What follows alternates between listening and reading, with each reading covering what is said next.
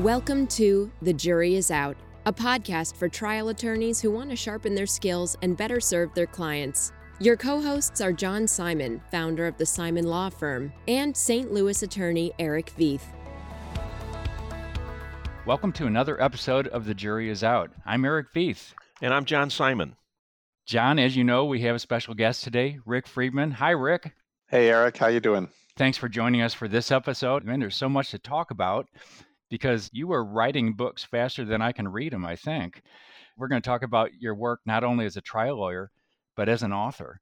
I checked into a talk that you gave at Pepperdine, and I thought maybe it'd be fun to introduce you with that introduction that your brother threatens to give you.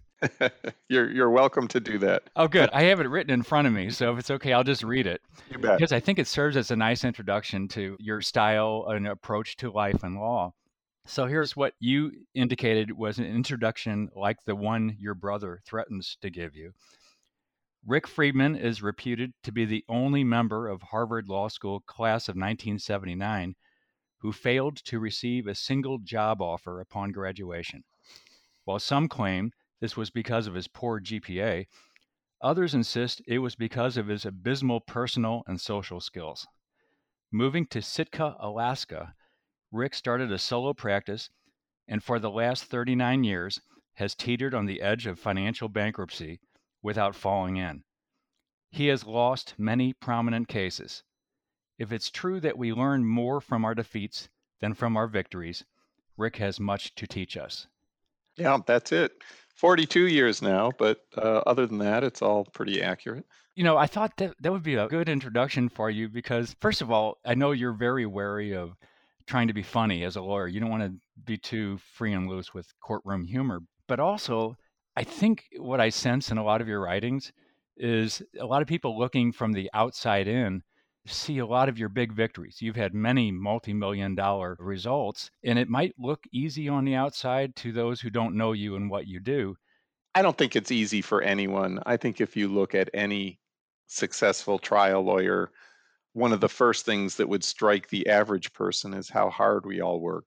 Even to get moderate success, I'm not talking about the celebrity trial lawyers, but just moderate success as a trial lawyer is really hard work. I don't think there's a way around that. You have won some of the largest verdicts in the United States in personal injury, defamation, insurance bad faith, business torts. I'm not going to go into that in more detail because I'd invite listeners to check out your website at Friedman Rubin. You have a law firm. I see you have 3 locations in Seattle and in Alaska still. Also, you're a member of the Inner Circle of Advocates, where I assume you might have met John Simon, if not before. Yeah, that's where I met John, for sure. I know you're a very accomplished trial lawyer, but your books go into a different direction often.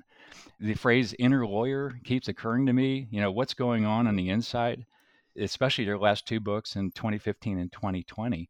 There seems to be an evolution there. And I don't know if maybe you want to give us a bit of background on your journey as an author. Back when, must have been in the mid 90s, I was doing a lot of CLEs and I was doing a lot of trials. And I was struck by how a lot of times in trial, something's going on that's hard to put your finger on. You know, certainly the best lawyer doesn't always win. And with some regularity, the best facts don't always win. And I was trying to put my finger on that. And I remember coming out of a CLE where I had tried to talk about that a little bit. And I was thinking someday I want to write a book called Zen and the Art of Trial Lawyering. But I knew nothing about Zen and still didn't know all that much about trial lawyering. But the idea sort of came to me then. And I didn't do anything with that idea. You know, Jerry Spence frequently, when he was lecturing, would say, anyone in this room can beat me. Anyone can beat me if they're more real than I am. And, you know, I used to think that was hyperbole on the part of Spence, but I think what he's getting at is that there's something else going on in the courtroom besides what we're taught, besides what's kind of on the surface of things. And eventually I stumbled across a description of Aristotle talking about rhetoric and how there are 3 types of persuasive techniques available, let's say categories of persuasive techniques available to the advocate. And one is logos, what we learn in law school, if not before, logic. One is pathos, which is what is there that already resides in your audience? What feelings, thoughts, values are already there? And kind of the classic way of thinking about that today is the reptiles. It's a very good example of pathos, what's in that jury audience and how can we use that to our advantage. But Aristotle thought that the strongest type of or category of a rhetorical approach, persuasive approach, was ethos, the character of the messenger. And when I read that, then things started to gel for me as to my fifth book. But as to the first book, because you asked like my evolution as an author, I was just giving lectures on rules of the road, and I kept getting more and more requests, and I got tired of hearing myself talk about the same thing over and over again. And I thought, I'll just write a book about it. And, by luck, I just happened to be at a CLE with Aaron DeShaw, who's the owner of Trial Guides. And he was struggling to figure out, they'd only published one book at the time, his book. And so we got talking about books. We both love books. We both love publishing. And I told him about this idea I had for Rules of the Road, and he got excited about it. And so that's what I did. I wrote Rules of the Road and then asked Pat Malone to come help, and then got more and more requests to lecture on Rules of the Road, which was not my intent, but that's how it worked out. So, Rick, when I first talked to you, you were the president of the Inner Circle, and I don't know if you remember this, making a call telling me that I was in or got accepted. And the first thing in my mind when I heard your name was the Rules of the Road book. And I've read a lot of books that are out there on trial practice, and I just remember reading that book, and it was like a light bulb goes off. I mean, it was such a practical book and helpful, and just helped you. It's like you wanted to structure your questions and your case in a certain way, and I'd go roundabout ways to get there, and it just laid it all out. I've been teaching law school for a few years at St. Louis University, and that's one of the 3 or 4 books I tell my students, you need to read this book. This is one that you need to read. Oh. And Rick, I would just tell you, I'm just about finished with your latest book, and I would say the exact same thing about that. I mean, it just absolutely, I would say those are 2 books that every law student and every lawyer I think should read. And they're just both incredible Well, books. I appreciate that, John. And the 3 of us have to be careful not turning this into an infomercial. No. I do appreciate it, though. The last one, and I know we're kind of jumping ahead a little bit, but just the whole idea of thinking about it just made me think about what I do and why am I doing it, Yeah. And boy, if the why isn't there, if you haven't answered that question, the rest doesn't matter. I think most of us being trial lawyers, I think we have a sense of the why. We were drawn to this kind of work for a reason, but then we get sucked into it and we're so busy doing the work that the why sort of stays in the background without being articulated. And part of the point of the book is I think we become stronger advocates if we go back and revisit the why and kind of make that part of our internal engine, so to speak, as trial lawyers. That's one of the themes in the book, as you know, and that was part of the reason for writing it. We're taught, be yourself in court, but what if you're a jerk? And most jerks don't know they're jerks, but that we all have aspects of ourselves that can sabotage our work as trial lawyers. And that's what I was trying to get at with that book, is like how to turn those things around, and then also how to find the strengths and make them part of your advocacy, which, we tend not to do, surprisingly. You invite this next question with a lot of your holistic talk, and I'm just curious of your thoughts about wellness. How do you take care of yourself so that you're the best lawyer you can be? The job requires a ton of stamina and discipline and ability to handle stress. And I think that's why we have a high rate of alcoholism and suicide and drug abuse and divorce in trial law. I think that's people gravitate to those things to help them with the stress. And of course, many of them do help in the short term, but in the long term, they're destructive. So, yeah, for me, I'm on my own kind of, I don't know what to call this journey, but journey towards being healthy internally and externally. And at the present, yes, I meditate every day. I try to get some kind of exercise every day. But, part of what I think is, I mean, I think the fifth book, The Way of the Trial Lawyer, is also aimed at reducing our self imposed stress. Because I think what I began to notice, both in myself and in others, is that a lot of the stress we experience is self imposed, and a lot of the wounds are self inflicted. The trial wounds are self inflicted. And so part of that book explains the conclusions I've come to about how to get the unnecessary self imposed stress out of our lives. Rick, one of the things I like in your book, the whole idea, this losing. There are so many young lawyers I know, they're literally paralyzed because of their fear of losing or fear of making a mistake. You really can't do what we do effectively if that's what you're Yeah. thinking about. If you're consumed with what the result is going to be in the case, we do these talks here at the office every 2 weeks, and I gave a little talk, a little 30-minute talk on losing. That was it. I said, everybody's lost. I've lost. You're going to lose. I said, if you're going to get anxious about something, get anxious about being prepared, right? Yeah. Now, Yeah. lack of preparation, that's okay. You can get anxious and worry about that. But, once you get to that point in the case, no one can control what's going to happen. If anybody tells you they can tell you what's going to happen in a case, they don't know what they're talking about. As CLEs became mandatory and therefore more common, what we saw was more and more lawyers getting up and kind of avoiding any mention of losses. I started trying to make a point of every public presentation I made talking about a case I lost.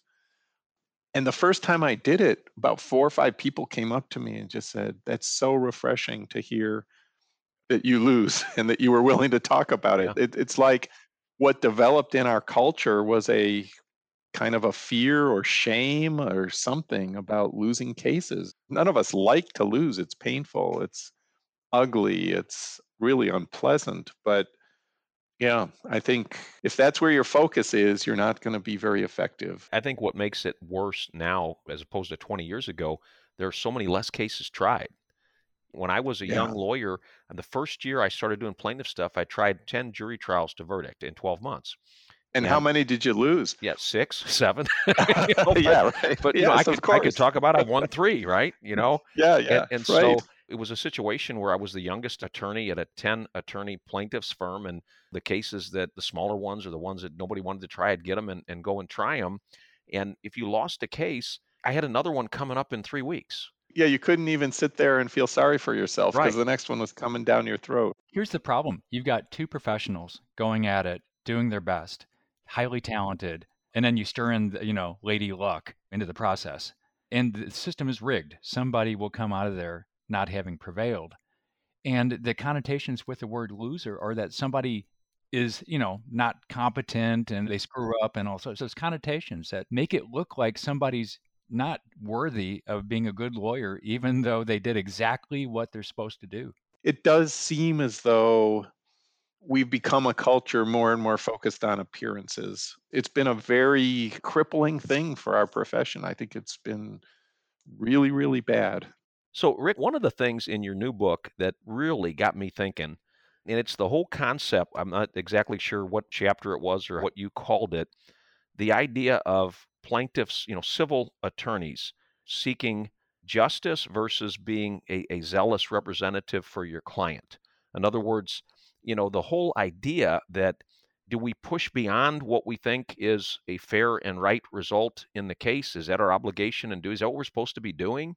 In other words, if I have a case with my client, that's the way I was raised and brought up and taught, and you do the very best job you can for your client. Yes. Going to mediation, for instance, I've been told by a mediator, well, this is fair.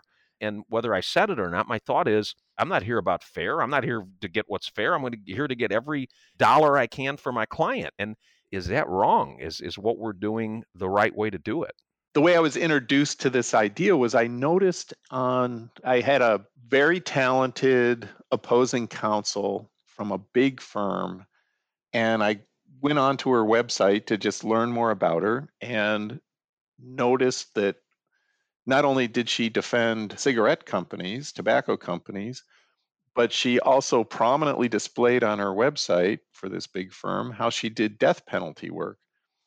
And then I noticed the same thing on another prominent defense lawyer, civil defense lawyer. They were touting their death penalty work. And I thought, my first reaction was, oh, they're trying to convince everybody that they're very progressive and they're not as bad as you would think from looking at their work. The way it's set out in the book, of course, is there are really two standards in the criminal field. The prosecutor is supposed to do justice, strike fair blows, but not foul blows, and, see that justice is done. Meanwhile, the defense lawyer, their ethic is, use any legal means I can to defend my client and keep the government from putting them in jail or putting them to death or whatever. And I thought, well, why is it that we in the civil world have adopted the criminal defense view instead of the prosecutor's view? And, thinking down that road became clear to me that really favors corporate defendants and institutional defendants. This idea that any legal means, fair or not, I will use for my client.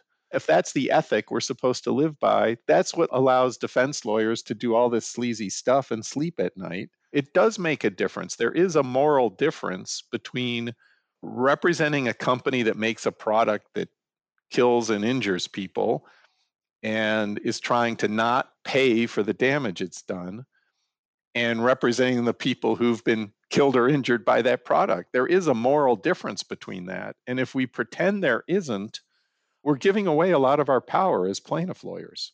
Now, you raised the question, so what does that mean in terms of, should I go push for every last dollar? I don't feel anything, assuming the client's not a fraud and all that, I don't see any problem with pushing for every last dollar. To me, where it gets a little dicier is, okay, John, there are certain doctors you can hire who will say your plaintiff is injured almost no matter what.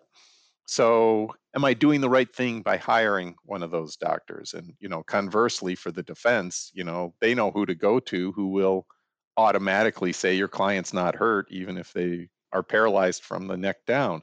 So that to me is where it gets interesting and difficult, because I guess everybody's got to make their own choices that way. It solves itself if you have very good lawyers on each side of the case, somewhat, because they'll get to the bottom of it and keep everybody in check and in line. But I think we're trying to get the best possible result for our client. That's what the ethical rules that we have, as I see them, require us to do. Right. But then the question is, what tools do you use to do that? And the bright line, of course, is, well, you can't put on perjured testimony and you can't falsify evidence. And that's the easy stuff. So then the question is, so what would you do if you've got an injury case and you need an expert to evaluate your client, and you have a choice between someone who you think is going to be fair and accurate, let's say, and then somebody who is, this doctor is going to exaggerate my client's injuries, going to make him seem worse than he really is. What do you do with that? That's my non-rhetorical question to you. How do you solve that problem? I think you go with the best witness. Part of it, too, is how many cases have you seen where, as you said, somebody will be paralyzed and they'll get somebody and say there's nothing wrong with them? I think we see that too often, but it's certainly something that you need to be aware of. And to me, it's always about getting the most credible witness. The most credible witness tends to be the person who's going to not take extremes one way or another. That's the way it works out typically. I agree. But I think the other thing that's very clear to me is that things that work for the other side won't necessarily work for us. And that from a defense standpoint, you can do things that would just be a disaster on the plaintiff side, would be unforgivable by the jury. The defense is forgiven, but we will not be forgiven for those things. And so I think the defense can get away more with putting up witnesses who are not the most honest or most credible. And just because they can do it and get away with it doesn't mean it's going to work for us. Rick, if I can go back to your definition of ethos, rock solid sense of personal purpose and integrity that informs all of our actions in and out of the courtroom. And I like the definition. I'm thinking of how you would make that operational in those moments, in those difficult moments where you're trying to decide who to hire as your expert witness and other ethical quandaries. What I believe is true is that what shapes our lives is not necessarily big dramatic events, but the little decisions we make all the way along. Do I want to be the kind of person who did X? Because I think what I'm doing is sculpting myself. I'm in process. I'm never going to be complete. But do I want to be the kind of person who comes into the office in the morning and because opposing counsel or my co-counsel's been yelling and bitching at me all the drive into the office, do I want to be the sort of person who then takes it out on my secretary as I walk in the door? Well, no, I don't. I don't want to be that kind of person. And so I do think the practice of law forces us to sculpt ourselves into a kind of person. And so that's either going to happen consciously or unconsciously.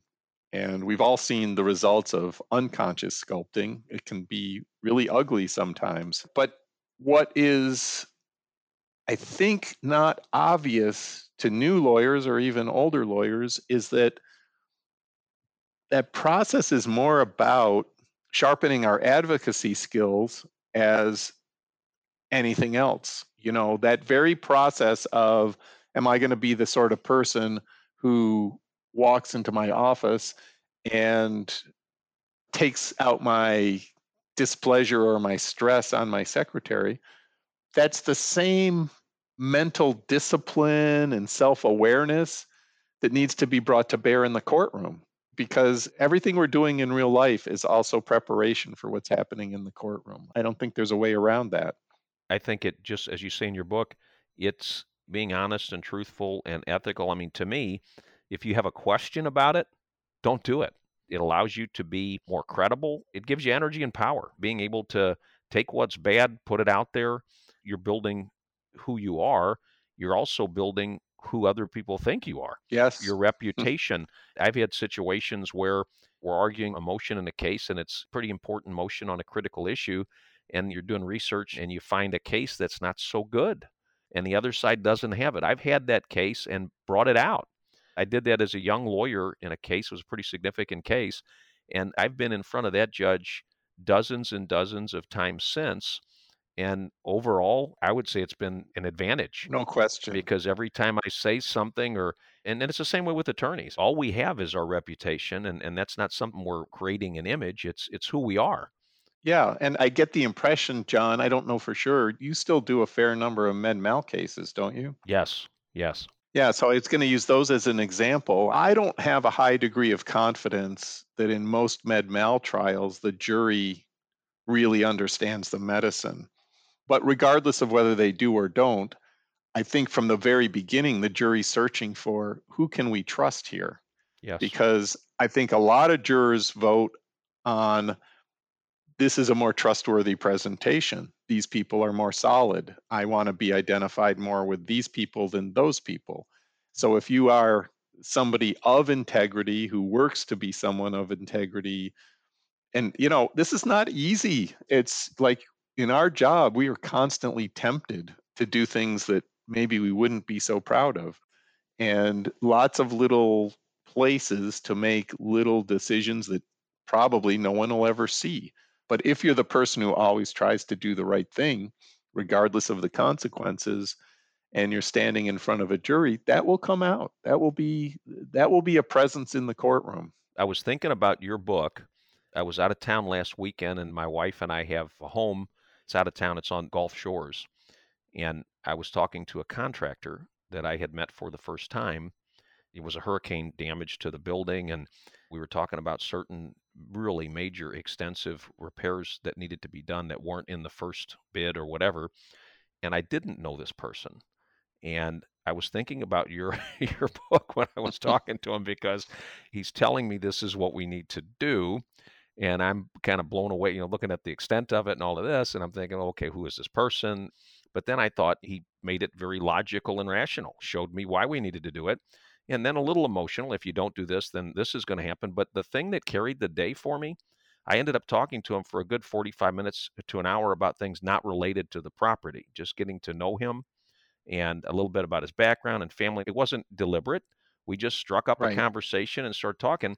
And I left there, and that decision was made based on trust, period. right, That decision was made because the person telling me this is what you need to do, I had spent enough time with him to trust him. And Rick, when that was happening, I was thinking about what you talk about in your book. I'm yeah, trying to be persuaded of something by someone I don't know. And, when we walk in that courtroom, they don't know us. They don't know the other attorney. And the worst part is, at least my situation, there's only one person telling me to do this. In court, there are two people you yes, don't know telling you the exact opposites, right?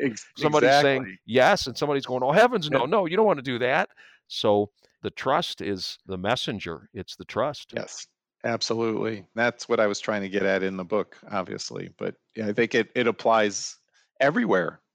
All human interactions, we're constantly, at least unconsciously, trying to evaluate how safe is this situation? How trustworthy is this person? I'm going to base my actions not on knowledge about, in your case, contracting, or, if my doctor is telling me you need this operation, or whoever it is. A big part of our unconscious decision making is how trustworthy is this person? I was somewhat haunted, I guess, by your chapter, The Hungry Ghosts. You mentioned that lawyers are worried about paying their home mortgages or their payroll, and it makes decision making sometimes very difficult, combined with the pressures of the litigation itself. And those things can cause people to lose their bearings. I see your concept of ethos as a counterweight to those sorts of things. How do you deal with, for instance, the media image of the hungry ghost, the lawyer who just is crass, doesn't care about the truth, just wants to get the most money and that kind of thing? Yeah, I think something was lost when we went from a profession to a business. Another theme of the book, sort of subterranean theme of the book, is that something was lost there that we can get back. And of course, we have to make money and earn a living. But again, I think we're all coexisting in this American culture, which is really designed to keep us feeling insecure, like we never have enough. If I have a house, I need a second house. And if I have two houses, I need five houses. And then I need an airplane to fly between my different houses. And only then will I be successful. But of course, as John and I know from rubbing elbows with some of the more successful lawyers in the country, it's a treadmill that you never get off, and you're trying to fill a hole with things that will never fill it. And so I'm all in favor of paying the mortgage and, having money to send your kids to college. And I'm not anti capitalism or anti making money, but that's ultimately, once you reach a certain level of, let's call it financial security, although it's hard to even use that term in reference to plaintiff lawyers, but once we get to a point of some financial security, chasing those things, the next verdict, the next newspaper article about me, the next whatever, doesn't do it. It's like eating junk food. You get a momentary rush and then you feel kind of sick afterwards. What's the first step off that treadmill? I guess the first step off is to realize, and it's hard to say this to young lawyers because, of course, as a young lawyer, you can't wait till you get your first big verdict or your first compliment or the first time your name is in the newspaper. I mean, there is a thrill that goes with that, but as you experience that more and more, I think there's sort of a fork in the road. You either get kind of addicted to it and you need more and more and want more and more, and just having my name in the newspaper isn't enough. Now they have to mention it 5 times and they have to have a good quote from me, and There's that kind of thing. It never ends. And so you either go off on the addictive route or you go off on the, okay, I need to search for something else because this is not going to fill me up. I see your newer books as an extension of Rules of the Road. So when I read Rules of the Road, I thought about being a law student and getting pummeled with these terms I didn't understand, like negligence and unreasonable and prudent and all that stuff, and thinking, wow, these are, I don't understand what these words mean. Normal people don't talk like that. And then I learned, oh gosh, we throw these terms at jurors in juror instructions. This is really confusing now. And it seemed like one of your core points is that we need to ask everybody in the courtroom, why are we here? And make it clear. And it seems like that same question, what are you here for, is the theme of your newest book. Well, I think there's a lot of truth to that. The difference, I would say, is Rules of the Road is more geared externally. Here's why we're here. These rules were broken, members of the jury. Whereas, for example, The Way of the Trial Lawyer is more focused on internally, why am I here? And the internal why am I here, I might never actually say to the jury. So, for example, back when I did criminal defense, defending, I don't know, a 19-year-old kid who was selling cocaine that in Alaska he was looking at a 45-year mandatory sentence. I didn't think he was innocent, but my internal why am I here is this system is so unfair that this 19-year-old kid from a poor part of town who never had a chance in life is going to spend 45 years in jail for selling relatively small amount of cocaine. I'm here because that's just so unfair and I need to fight for him. That's my internal why am I here that can give me strength and purpose and focus, even if I don't say it out loud to the jury. I found your chapters on control interesting. You don't have as much as you want, of course, but I connected that up to your discussion about personal insecurities being a form of arrogance. And I thought, this is interesting stuff. I never made that connection before. The older I get, the more I realize how little control I have over my life. But in the end, we're all human and subject to all kinds of weird stuff. And so you walk into the courtroom and the same thing's true. Like, I can't control the courtroom. That's just ridiculous. There's a judge, there's an opposing counsel, there are 12 jurors. All of them have their own agendas, their own beliefs, and things happening in their lives. So, there are innumerable times in trial where one juror got sick and another one stepped in to take their place, and that affected the outcome. Pure luck. And so, yeah, I think we don't have control, and coming to terms with that is a big part of, I think, maturity, but also maturity as a trial lawyer to understand we have influence, but not control. And so, how do we wield our influence in the most effective way we can? That's kind of where I come down on that. The world's not going to come to an end if Rick Friedman loses a trial. I'll be sorry for me. I'll be sorry for my client. I'll be sorry for my partners. But it's not a life or death thing. And very, very rarely are any trial lawyers involved in a life or death case. And those of us who've practiced personal injury law long enough have seen cases where we've won the case and our clients' lives have gone to hell, nevertheless, and also seen cases where we've lost a case and our clients have actually kind of flourished. And so I think part of what goes on inside the mind of new trial lawyers is an elevated sense of their own importance. And for many of us, that continues throughout our whole career. But yeah, I think there is a certain arrogance that comes with thinking we are just so important that us losing a case is intolerable. Us making a mistake is intolerable. Yeah, that is a form of arrogance, I think. You mentioned the emotions in the mind of many people. Emotions bad, control good, logic good. How do you get to the point where you start thinking of emotion as your friend? That is such an interesting question. I'm still working on that one. I was raised in a family where emotion of any sort, joy, pain, sorrow, was considered really, really negative. And then, of course, our culture sort of encourages that as well. So, I suggest a lot of different ways to get at that in the book, but I think, I can't leave my mind behind. It's been in the driver's seat this whole time. It's not going to abandon the driver's seat now.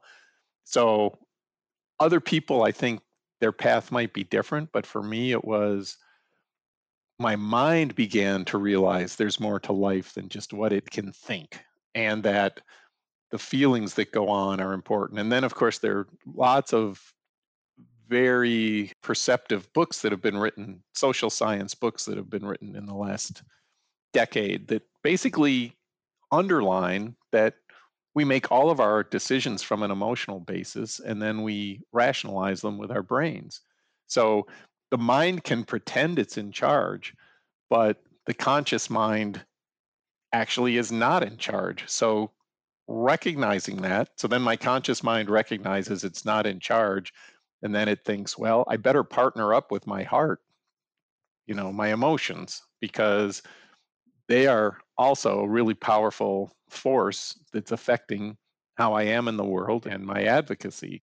The metaphor I've used at times is we've got 6 cylinders and we're only using 3, and the other 3 are our heart. 3 cylinders we're using is our mind. And when you can get them all firing together, it's a much more powerful engine. And you see that. I mean, emotions are contagious. That's why we can see somebody crying, not even know what they're crying about, and we'll start to feel sad, or we'll hear somebody laughing, and we might even start laughing ourselves. Emotions are contagious. And so to ignore that, pretend they don't exist, pretend they don't affect us, pretend we're not part of that, we're just separating ourselves from the jurors. And being separate from the jurors is not conducive to good advocacy. I'm imagining a brand new lawyer who's jittery about his or her first trial coming up, and you're thinking you got 30 seconds or so to just give some good advice to help center them. Does anything come to mind? The first thing I would say is you're not that important. Get over yourself, because I think that's where so many of us get sucked in.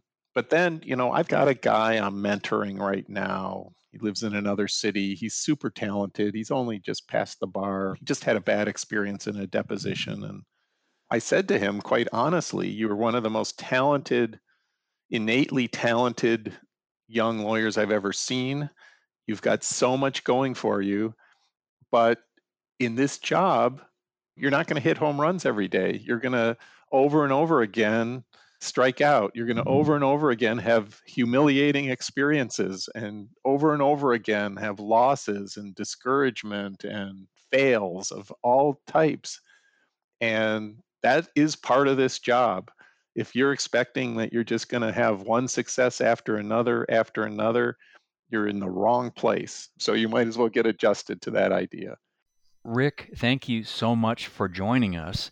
We've been discussing a number of your works, including your most recent, which is The Way of the Trial Lawyer, Beyond Technique. That's your 2020 book. I'd recommend to listeners that you've written a lot of good stuff. Check it out. We really appreciate your generous time. I hope you've enjoyed it too. I did. It was fun. Thank you, Eric, and thank you, John. Thank you very much, Rick. Well, that's been another episode of The Jury is Out. Thanks for joining us. Our guest has been Rick Friedman. We'll see you next time. This is Eric Veith. This is John Simon. Thank you for joining us. The Jury is Out is brought to you by the Simon Law Firm. Share your comments with John and Eric at comments@thejuryisout.law, and tune into other podcasts in the Simon Law Firm library, including Heels in the Courtroom and Results Don't Lie. And subscribe today, because the best lawyers never stop learning.